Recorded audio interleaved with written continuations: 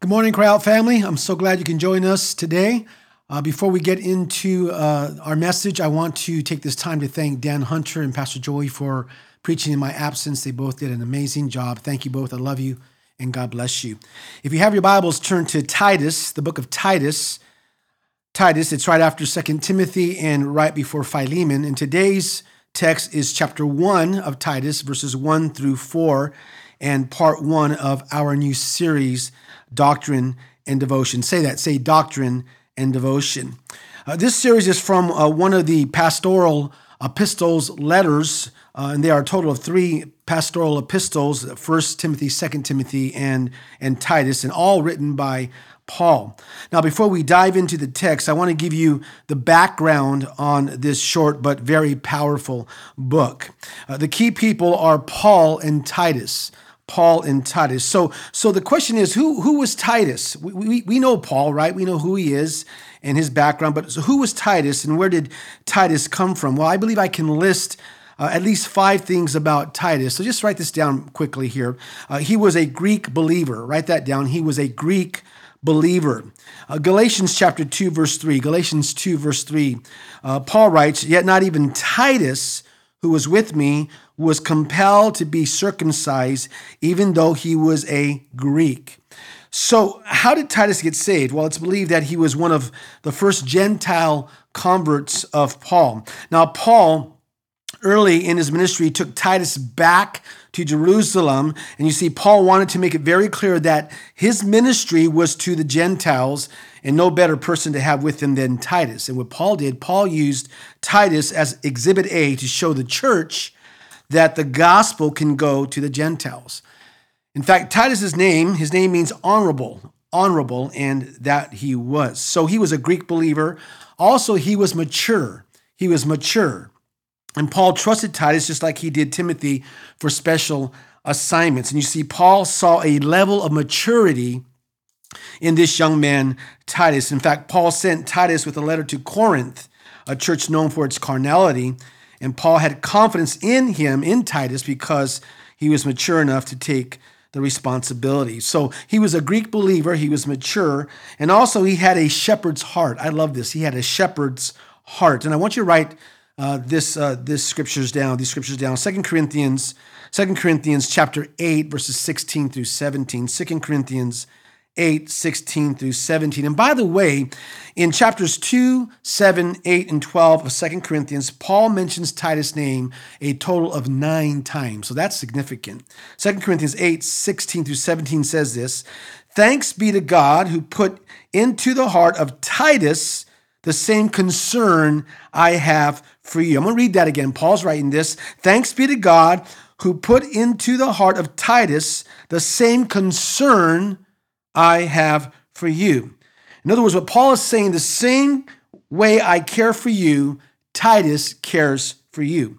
Verse 17, "For Titus not only welcomed our appeal, but he is coming to you with much enthusiasm," get this now, "and on his own initiative." In other words, friends, Paul's saying, I didn't have to force this kid into going. He volunteered for the mission. So he was a Greek believer. He was mature. He had a shepherd's heart, and he was a man of integrity. Write this down, 2 Corinthians chapter 12, verses 14 through 17. And Paul writes, "Now I am ready to visit you for the 3rd time, and I will not be a burden to you because what I want is not your possessions, but you. After all, children should not have to save up for their parents, but parents for the children. So I will very gladly spend for you everything I have and expend myself as well. If I love you more, will you love me less? Be that as it may, I have not been a burden to you, yet crafty fellow that I am, I caught you by trickery. Did I exploit you through any of the men I sent you? I urged Titus to go to you, and I sent our brother with him. Titus, listen to what it says, Titus did not exploit you, did he? Did he not walk in the same footsteps by the same Spirit?" So Paul loved the Corinthian believers and it wouldn't take advantage of them. And this is why he sent Titus, because Paul knew that Titus wouldn't take advantage of them as well. Now, look at the text. Well, I'm going to read the text again to you. Did we not walk in the same footsteps? Okay, did we not walk in the same footsteps and by the same Spirit? So what he's saying is Titus kept in step with the heart. What it's saying, that Titus kept in step with the heart of Paul, and he was also led by the Holy Spirit as Paul was led by the Holy Spirit. Not to mention that Titus was entrusted with collecting an offering from the Corinthians, and that's in 2 Corinthians chapter 8, verse 6. And Paul trusted Titus. Why? Because he was a man of integrity. So he was a Greek believer. He was mature. He had a shepherd's heart. He was a man of integrity, and he had the gift of administration. He had the gift of administration. And I want us to look at verse 5 of chapter 1 of Titus. By the way, verse 5 is a key verse of the whole book.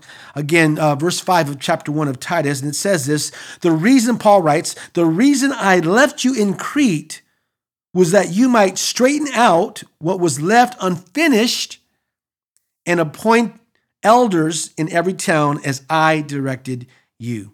Now listen, Crete was a difficult place to do ministry. And you see, Paul started something and he wanted Titus to finish, and he wanted Titus to address and to take care of the problems and the issues in Crete. And Titus had the gift of administrating people. He was a troubleshooter. So that's what we know about Titus. Now, the key place, well, it's Crete. The key place is Crete. It's an island, and it's off the mainland of Greece in the Mediterranean Sea. And it was notorious for treachery, violence, and sexual corruption. In fact, Zeus was their chief god. So the question is, how did the gospel get there? How did it get to Crete? Well, remember, the Cretans were at Pentecost. In fact, that's in Acts chapter 2, verse 11. And some of the Cretans got saved and brought the gospel back to Crete. And when Paul got there, there was already a work of God going on. So that's the key place, is Crete. The author, well, obviously it's Paul. In verse 1, it addresses that Paul is the one himself that wrote this letter. And he wrote Titus the book of Titus, sometime between AD 62 and 64. And he wrote this while he ministered in Macedonia between his first and second Roman imprisonments. Now, Paul's purpose for writing this letter was to remind Titus, as was stated in verse 5, of his work his work in organizing the church and appointing elders, also to warn him about false teachers and to encourage him. Paul wanted to encourage him in pastoring the different kinds of people in the church. Titus had a difficult task, and he needed encouragement. That being said, friends, it's not easy being a pastor. And I got to tell you, I love what I'm doing. I'm blessed doing what I'm doing. And I love all of you. You're an amazing congregation. You're easy to love. But there are seasons that it's difficult being a pastor. There are difficult seasons in the midst of being a pastor. In fact, the number one need of pastors is personal encouragement. And so we need encouragement as pastors. In fact, I want to thank all of you that sent me letters and gifts, emails, and texts on Pastor Appreciation Sunday, and it just really lifted my spirits and totally encouraged me. And I know it also encouraged Pastor Joey. But Pastor Joey and myself, we need your encouragement. So Paul wanted to encourage Titus. So Paul wrote this letter to endorse Titus, to encourage Titus, and also to instruct Titus. The key themes of this book, the key themes are doctrine and good works. Say that, doctrine and good works. Doctrine simply is a system of beliefs, a system of beliefs. And Paul understood that when a body of believers embraces sound doctrine, the result is changed and purified lives that produce good deeds, good works. Listen, doctrine is extremely important, friends. Doctrine does matter. Got it? Say that. Doctrine does matter.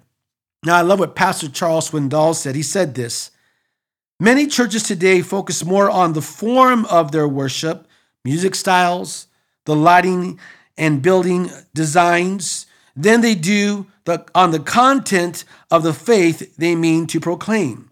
And while the form of a church's worship is vital to reaching its community for Jesus, without a firm base of sound doctrine, the church will lay its foundation in shifting and sinking sand. Make doctrine a priority in your life, as well as encouraging it in your churches. And he goes on to say this: nothing is more significant than a solid foundation in Christ. Nothing is more motivational than grace to live a life of good deeds. And by the way, Titus is called the epistle of good works because the term good work or good works is mentioned quite often in this book. In fact, in chapter 1, Paul sets forth good works in the church life. In chapter 2, good works in the family and individual life. And in chapter 3, good works in the public life. Now, what's God's character in this book? God's character is this: God is kind, God is loving, God is merciful, and God is a promise keeper. I love that. Say, God is a promise keeper. In fact, friends, this book could be divided into two sections. Chapter 1 is church organization, and chapters 2 and 3 is Christian obligation. Again, chapter 1, church organization, chapters 2 and 3, Christian obligation. So Paul leaves Titus in Crete to deal with the difficult problems and issues in the church to get the church in right order. If you got it, say got it. Say amen. The title of my message today is The Common Faith. Say that, the common faith. 2 points from our text. If you're ready, say yes. Say yes. Come on, say yes. Here we go. Point number 1 is this: Paul's assignment from God. Write that down. Paul's assignment from God. Now we have 5 subpoints underneath point number 1, so I want you to follow me here. First of all, notice speaking of Paul, his identity. His identity. Write that down. And then we're going to look at verse 1a. Verse 1a, it says this: Paul, because he's the author, the writer, Paul, a servant of God. It might also be rendered a bond servant of God. And you know what, friends? If Paul had a business card, I believe that would be his title on his card. Paul, a servant, a bondservant of God. Now, he could have pulled out his resume and referred to himself as a scholar, as this great theologian. He could have appealed to his religious heritage, his unique calling, his authorship of so many books of the New Testament, of being brought up or caught up to the third heaven, but he didn't. Paul chose a word that means what? Slave, servant, bondservant. In fact, the word bondservant in the Greek is doulos. Doulos, D-O-U-L-O-S, D-O-U-L-O-S, doulos. And it refers to one who completely, get this now, completely surrenders himself to the will and authority of another, or, and I love this, one whose will is swallowed up in the will of another. You see, Paul begins his letter by identifying, love that, identifying himself as a servant, as a bondservant of God. Now, in the Old Testament, there's the term, the law of the bondservant. Say that, the law of the bondservant. And according to this law, a slave could refuse his freedom and could choose to remain forever, say forever, with his master because he loves his master. And he loves his master because his master has shown him kindness and care. And so that slave who wanted to be a slave for life would be taken to the priest who would pierce the earlobe, this indicating, friends, that this slave was marked for life. Say that, marked for life, to serve his master completely and permanently. And you'll find that in Exodus chapter 21, verses 1 through 6. Exodus 21, 1 through 6. And you see, Paul knew that like a servant, like a bond slave, he was marked for life, to serve his master completely and permanently. And Paul completely surrendered himself to the will and to the authority of God. And he understood, because of that, he understood that he had listen now, no personal rights. Listen, we need to learn something here. Now, if you're saved, say amen. Come on, if you're saved, say amen. When we got saved, got to get this. When we got saved, we became servants of God, right? Therefore, we have no rights. We have no rights. Our life belongs to him. We do what he says. He bought us at a price. And because he bought us at a price, we have no rights.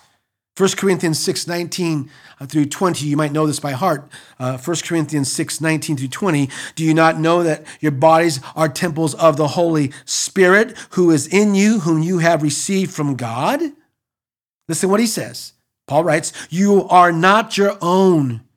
You were bought at a what? At a price. Therefore, honor God with your bodies. Got it? So we have no personal rights. Listen, slavery was a very commonplace in Paul's day. There were about 60 million slaves in the Roman Empire. In fact, the total population of the Roman Empire was 120 million, so half were slaves.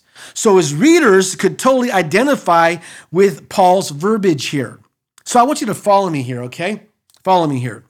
When it comes to slaves, the slave was totally owned by the master. I'm going to say it again. The slave was totally owned by the master. Now, if you're saved, you're God's possession. Got it? You're God's possession. He owns you. You're not your own. He owns you. So the slave was totally owned by the master. If you're saved, you're owned by God. Also, the slave existed. The slave existed for the master. I love that. The slave existed for the master. Okay, he had no other reason for his existence than for the master. Now, if you're saved, say amen.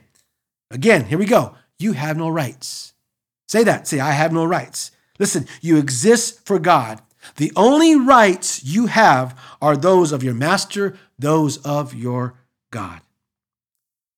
Also, the slave existed to serve his master. The slave existed to serve his master. He had no other purpose in life. Got to get this. He had no other purpose in life but to serve his master, to do what the master said. He was at the master's disposal at any hour, day, or night. Listen, the number one purpose in your life, my life as believers, is to worship and serve God. To worship and serve God. One more thing about the slave. The slave belonged exclusively to his master. I'm going to say it again. The slave belonged exclusively to his master. He was allowed no will or no ambition outside that which his master allowed him to have. There was to be a total surrender of every part of the slave's being to the will of the master. So that being said, question, is your will totally surrendered to the will of God, your master? Is he your master? Is he your master? Friends, Paul had enslaved himself to God, to be his servant, to obey his will and serve him completely and permanently because he loved his master. He loved his master. And if you love your master, God, if you love him, if I love him, we'll be surrendered to his will. We belong to him. So there's a lesson here. As always, what's the lesson? Well, here's the lesson. Know your identity. Know your identity. If you're saved, say amen. Come on, if you're saved, say amen. Yes, you are a child of God. Yes, you are a friend of God, but you are also a servant of God, one who's completely surrendered to the will and authority of God. You are marked, and I love this, you are marked for life to serve your master, God, completely and permanently. And by the way, as Christians, we are the only slaves in history who are allowed to sit with their master in his throne. Prove it, I will. Ephesians 2:6.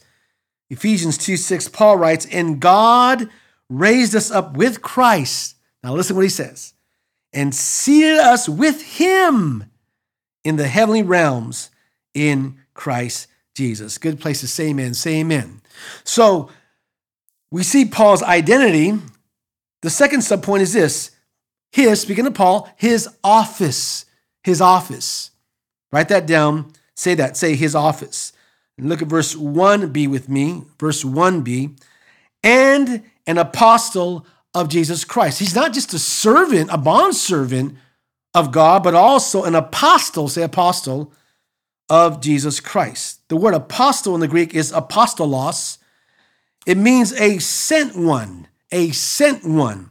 And it came to be used of a delegate or messenger sent on a mission with authoritative credentials as the personal representative of another. And friends, it originally meant a king's representative, an ambassador, one who was sent out. Now listen, an ambassador carried with him all the authority of the country and the king which sent him.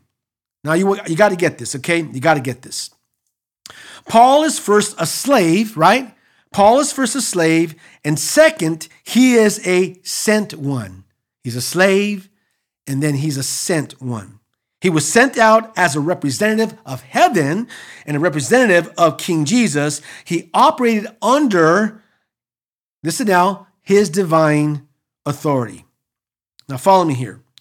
When Paul spoke, he spoke for God. He acted as a representative of the throne of heaven. Now, one of the requirements, speaking of apostles, one of the requirements to be an apostle, to hold an office of apostle, was the experience of seeing the risen Christ. In fact, in 1 Corinthians 9, verses 1 and 2, there Paul says, did I not see Jesus, our God, the risen Lord? And he's referring to the fact that he did because he saw Christ on the road to Damascus, that in Acts chapter 9, verses 1 through 9. Acts 9, verses 1 through 9. So Paul was qualified to be an apostle. Now, the apostles in the New Testament were the ones who laid the foundation of the church. And that being said, in the strict sense, we are not apostles. Got it? In the strict sense, we are not apostles. We did not lay the foundation of the church as the early apostles did. And we have not seen the risen Christ. If you got it, say got it. But in the broad sense, got to get this. In the broad sense, we are all apostles. Got it? We are all apostles. In other words, we are all representatives of our King Jesus Christ. We have been called by God to be his spokesperson to a lost world. If you got it, say got it. In fact, missionaries would be considered apostles. And by the way, missionary is the Latin form of apostle, one who is sent out. Got it? So we see Paul's identity, Paul's office, and the third subpoint is Paul, his mission. Say that, his mission. Write that down. His mission. And look at verse 1c. We're still in verse 1. Verse 1c, he writes, for the faith of God's elect. Got it? For the faith of God's elect. Now, we don't have time to get into a detailed explanation of the doctrine of election, except to say that the elect, according to Paul, are those who have accepted the gospel message and are therefore secure before God. Okay, they are those whom God chose from before the foundation of the world to receive his salvation. Okay?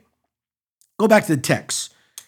He writes, speaking of his mission, he writes, for the faith of God's elect. Say for the faith.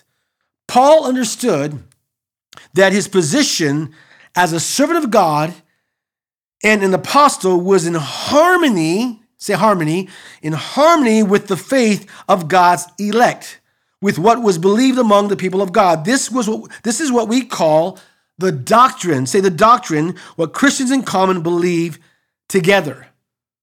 we call the doctrine. Now, say the faith. Follow me here. Say the faith. And I want you to write this down. Jude chapter 1, verse 3. There's only one chapter in Jude. Jude chapter 1, verse 3. Write that down. And it says this in Jude 1, 3.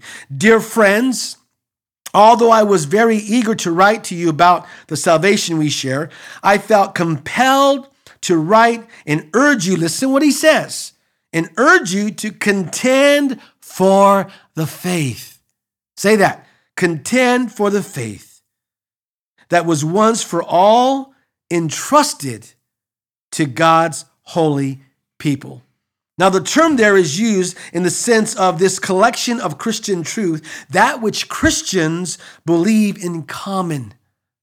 Now, listen, just like Jude, Paul is emphasizing the importance of truth, the importance of sound doctrine. That's the faith, is what we believe, sound doctrine, the essentials of God's word. Amen? Now, if you're saved, say amen. We are people who believe things in common. There's a common belief, a common body of doctrine. This is the common faith. Amen? The common faith. Love that. Look at verse 1d. And their knowledge of the truth that leads to godliness. And their knowledge of the truth that leads to godliness. You see, Paul encouraged the elect as he links doctrine with duty. That's his mission here, linking doctrine with duty. Listen, friends, the truth, doctrine always leads to godliness. Got it? It always leads to godliness, always leads to, listen now, a life devoted to godliness. Listen, truth should have an effect on how we live. It should, on how we live. Now, if you're saved, say amen. Come on, if you're saved, say amen. Listen, knowledge of God's word is more than just knowing facts. It's not just filling our minds, our brains with information, but it's meant for transformation. And I've always said information without application is hallucination. Friends, truth, listen now, truth, sound doctrine, God's word must transform the way that we live. Proper belief must lead to practical behavior. What we believe affects the way that we live. In fact, we can identify God's elect because they respond to the gospel of Jesus Christ and live their lives after that gospel. To simply put it, friends, whoever God chooses, God changes. A new life demands a new lifestyle. Listen, get this. Salvation can never be separated from sanctification. Got it? Listen, what we believe, Christians, I'm talking to you. What we believe determines how we behave. And our behavior is to reflect the character of God. I'm going to say it again. What we believe determines how we behave. And our behavior is to reflect the character of God. John Piper said this: godliness is a love for the things of God and a walk in the ways of God. I love that. So here's the lesson. Grow in godliness. Grow in godliness. Write this down, 1 Timothy chapter 4, verses 7 and 8. 1 Timothy 4, 7 and 8. And Paul writes, have nothing to do with godless myths and old wives' tales. Rather, train yourself to be godly. Did you get that? Train yourself to be godly. For physical training is of some value, but godliness, say godliness, has value for all things, holding promise for both the present life and the life to come. So how do we grow in godliness? by growing in our knowledge of the truth of God's word. Doctrine, his word, truth. This is why we need to be in his word. This is why we need to have a hunger for the word of God. This is why we need to listen to the messages on Sundays and on Wednesdays. We need to bury our face and to flood our lives with the very word of God so that we'll grow in godliness. And not only grow in godliness, but live out that truth in our lives, that we would reflect the very character of God. So his identity, his office, his mission, and notice the fourth subpoint is his confidence, Paul's confidence. Write that down, Paul's confidence. And look at verse 2a with me, Paul's confidence, his confidence. Verse 2a says this, he writes, a faith and knowledge resting on the hope of eternal life. A faith and knowledge resting on the hope of eternal life. Now the word hope here in this text is not some unclear wishing for something, just hoping that it will come true. In the Greek, the word hope is elpis, E-L-P-I-S, elpis, which refers to a confident expectation and anticipation. I want you to get this. We can live with a confident expectation and anticipation of the hope of eternal life because it rests on the promise of God. This hope, listen now, is anchored in the truth of God's word. That was Paul's confidence, and that is our confidence. Now get this. This hope is not hope so, but hope for sure. Got it? This hope is not hope so, but hope for sure. And by the way, let me say this. Eternal life is not simply something that we will someday possess, but that which we already possess through trusting in Jesus Christ. Prove it, I will. John 3:36 promises us that.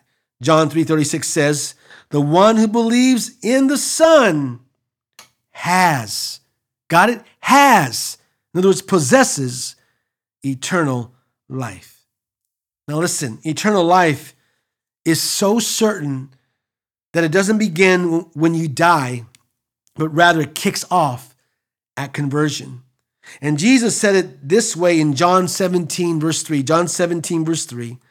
Now this is eternal life, that they know you, the only true God, and Jesus Christ, whom you have sent. That's why life is meant to be lived, friends, with abundance right now. You see, eternal life is not just some vague hope, friends, in the future.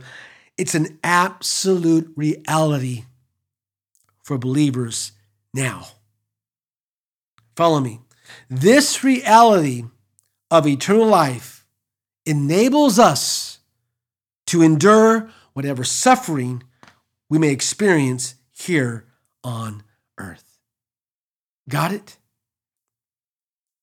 So whenever, and I know we're going through hard times, whenever you're facing a difficult time, just remember your hope in eternal life.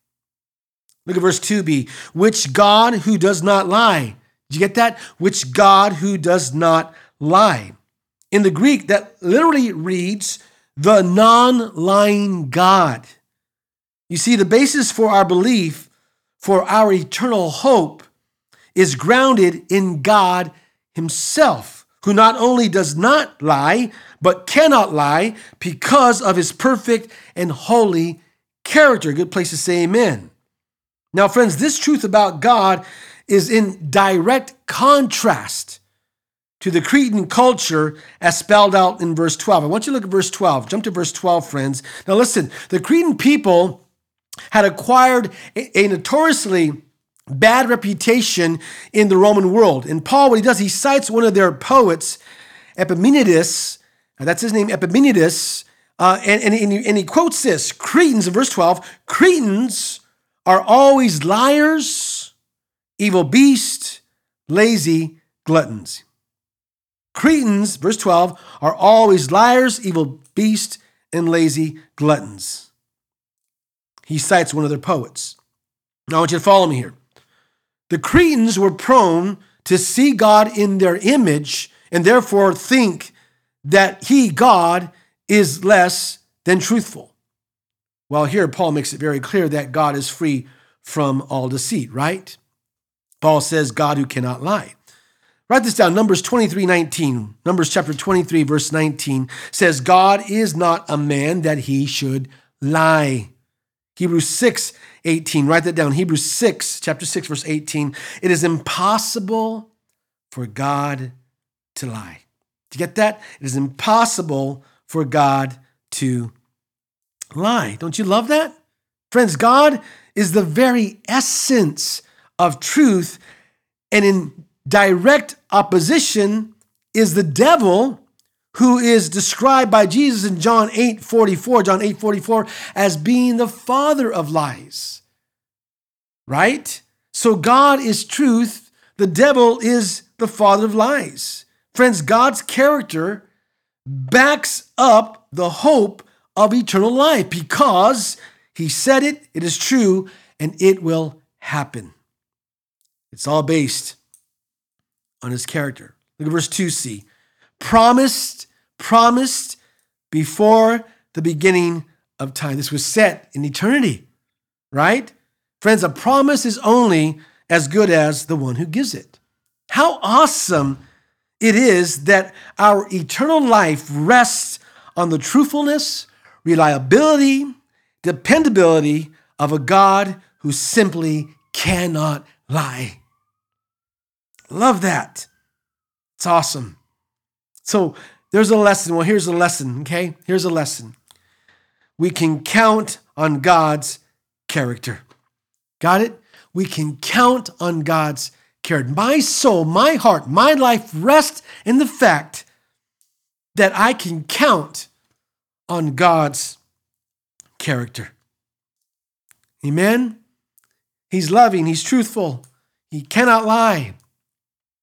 He gives grace. He's amazing. God's character.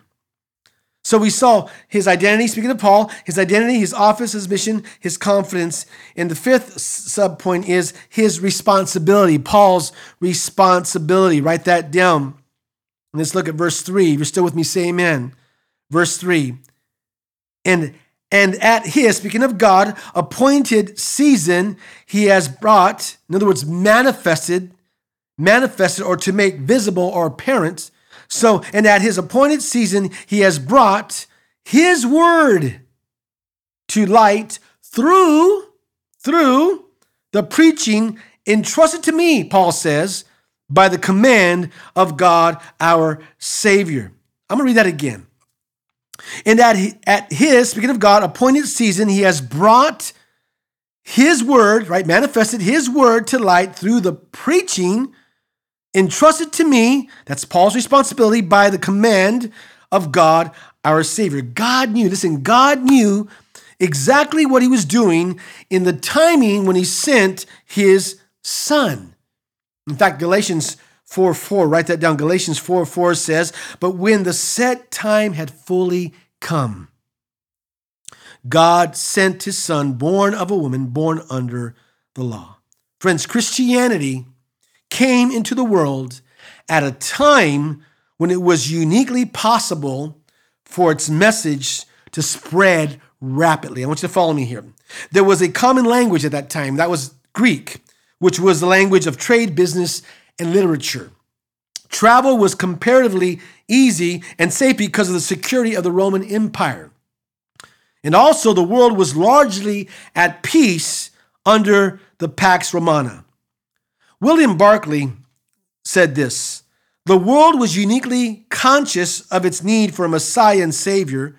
There was never a time when the hearts of men were more open to receive the message of salvation which the Christian missionaries brought. There's a lesson. Here's a lesson. Trust God's timing. Trust God's timing. I don't know what you're going through in life. I don't know what you're praying for, but you need to trust God's timing. His timing is perfect. Don't run ahead of God. Don't rush. God's timing is perfect. And by the way, God is never in a hurry. So why are you? Trust God's timing. Let's go back to the text. Verse 3 again, back to the text. And at his appointed season, he has brought, in other words, manifested to make visible, apparent, his word to light through the preaching entrusted to me by the command of God, our Savior. So Paul understood that preaching was entrusted to him, in other words, committed to him, given to him as a stewardship, a trust by the command of God, our Savior. Now listen, preaching is the way that God's eternal work meets people today. It's the way God's word is made evident. It's the way that God's word, in other words, is made manifested, that it's made manifested. Now listen to how passionate Paul felt about his responsibility to preach God's word. And I want you to write this down, 1 Corinthians chapter 9, verses 16 through 17. 1 Corinthians chapter 9, verses 16 through 17. And it says this, "Yet when I preach the gospel, I cannot boast, for I am compelled to preach." Was compelled, moved to preach. "Woe to me," Paul says, "woe to me if I do not preach the gospel. I am simply discharging the trust committed to me." Friends, Paul's responsibility, like ours, is to get the message out. If we are believers, we should be compelled to share the gospel. That's our responsibility. So, what's the lesson? Here's a lesson. The lesson is this: share the gospel. Say that, share the gospel. Share the gospel. It doesn't have to be behind a pulpit or in front of a camera, friends. It can happen in the most informal, one-on-one ways as we share the gospel. Romans 10:14 says, "How then can they call?" Romans 10:14. How then can they call on the one they have not believed in? And how can they believe in the one whom they have not heard? And how can they hear without someone preaching to them?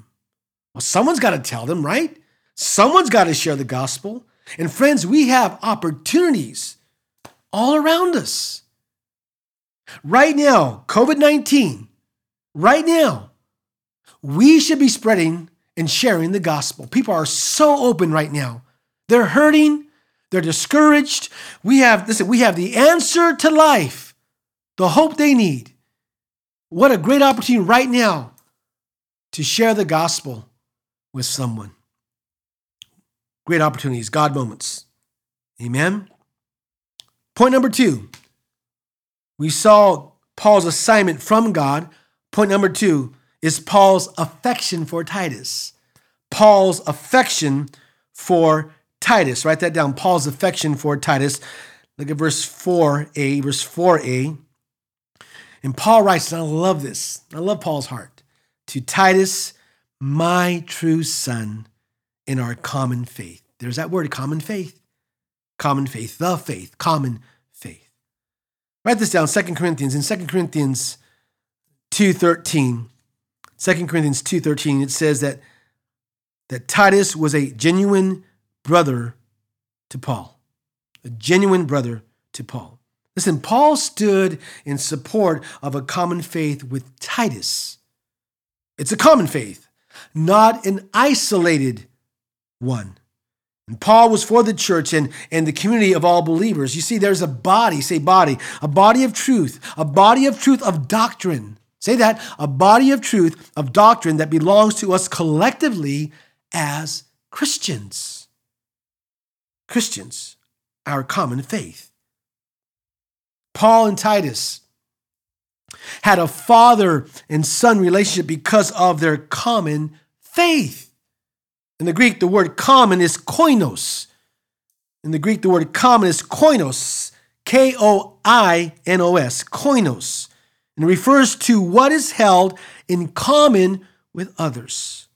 And so by using this term, Paul reminds us of that which we hold in common with all believers, regardless of nationality or status. So what's the lesson? Here's the lesson. Commit to what we have in common. commit to what we have in common. In John 17:21, Jesus prayed that all of them may be one, Father, just as you are in me and I am in you. You see, the biblical model is unity within diversity. I'm not better than you. You're not better than me. We need to commit to what we have in common. Got it? We can disagree on the non-essentials. That's a given. We can disagree on non-essentials, but we cannot disagree on the essentials of doctrine, the truth. So we need to commit to what we have in common. We need to commit to the essentials, the faith, sound doctrine.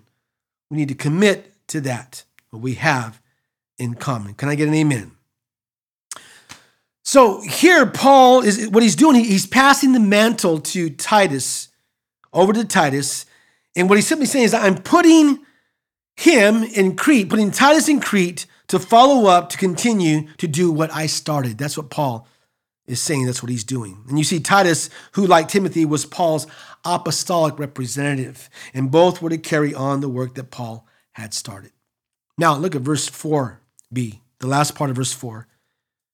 Paul writes, grace, say grace, and peace, say peace, from God the Father and Christ Jesus our Lord. Paul, I love this about Paul. Paul took the Greek word, which is charis, or charis, which means grace, and the Jewish word shalom, which is peace, and combined them together. I love that. And he did it for two reasons, I believe. First, to unite the Jews and the Greeks. To unite the Jews and the Greeks. And also, what he does here is he gets right into the message of the gospel, to promote the gospel. You see, grace is the source of salvation. Peace is a result of salvation. I'm going to say it again. Grace is a source of our salvation. Peace is a result of our salvation. Grace is positional. Peace is practical. And together they flow from God the Father through his Son, Jesus Christ. Now I want to point out something. In the King James, it says grace, mercy, and peace. Grace, mercy, and peace. Paul only adds the word mercy when he writes to Timothy and Titus. Why? Because pastors need more mercy than anyone else. That's why I believe he added the word mercy, because pastors need more mercy than anyone else, and we do. Now, I want you to notice, back in verse 3, Paul calls God our Savior. Say that, God our Savior. And here in verse 4, he refers to Christ, Jesus, our Savior. And he does the same thing in chapter 2, verses 10 and 13, where he calls God our Savior and then refers to our great God and Savior, Jesus Christ. He then repeats this a third time in chapter 3, verses 4 and 6, and says, God our Savior and Jesus Christ our Savior. You see, Paul is putting Christ on the same level as God the Father. And in Paul's mind, Jesus Christ is fully God. Say amen. Say amen. Jesus Christ is fully God. Now, real quick here, what are the takeaways here from this message? Well, they were found in our lessons. Know your identity. You are a servant, a bond servant of God. You belong to him. Grow in godliness. Spend time in the Word of God. Right? Get in the Word of God. Right? Get in the Word of God. Let the Word of God get into you and then display his Word. Live it out in your life. Count on God's character. Trust God's timing. Share the gospel. And finally, commit to what we have in common. The common faith. Someone say, amen. Let's pray.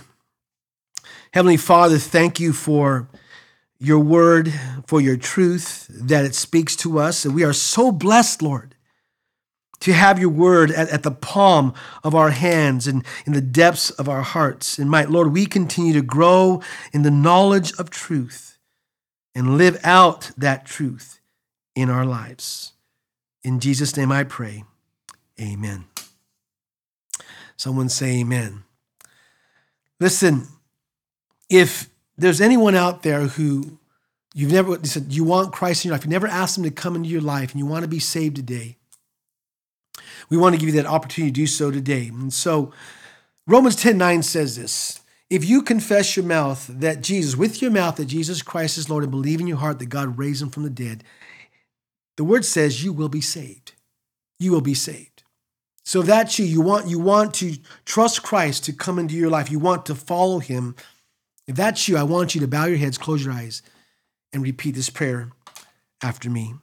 Dear Jesus, I admit that I'm a sinner, and I need you to come into my life, to cleanse me, to save me, to change my life.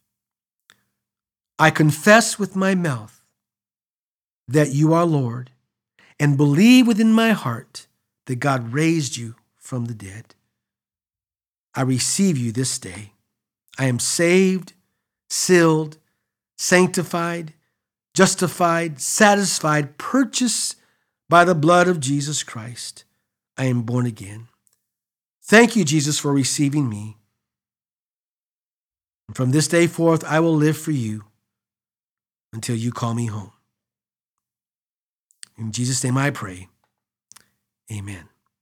So if you prayed that prayer, we would love to hear from you. You can email us at contact@cryout.org. Again, that's contact@cryout.org. Again, if you made a decision, we would love to hear from you. So I hope you enjoyed today's message. Again, read all 3 chapters and just loving what God is teaching us through his word. And I pray that you would have a wonderful Sunday, a wonderful week. God bless you, and see you.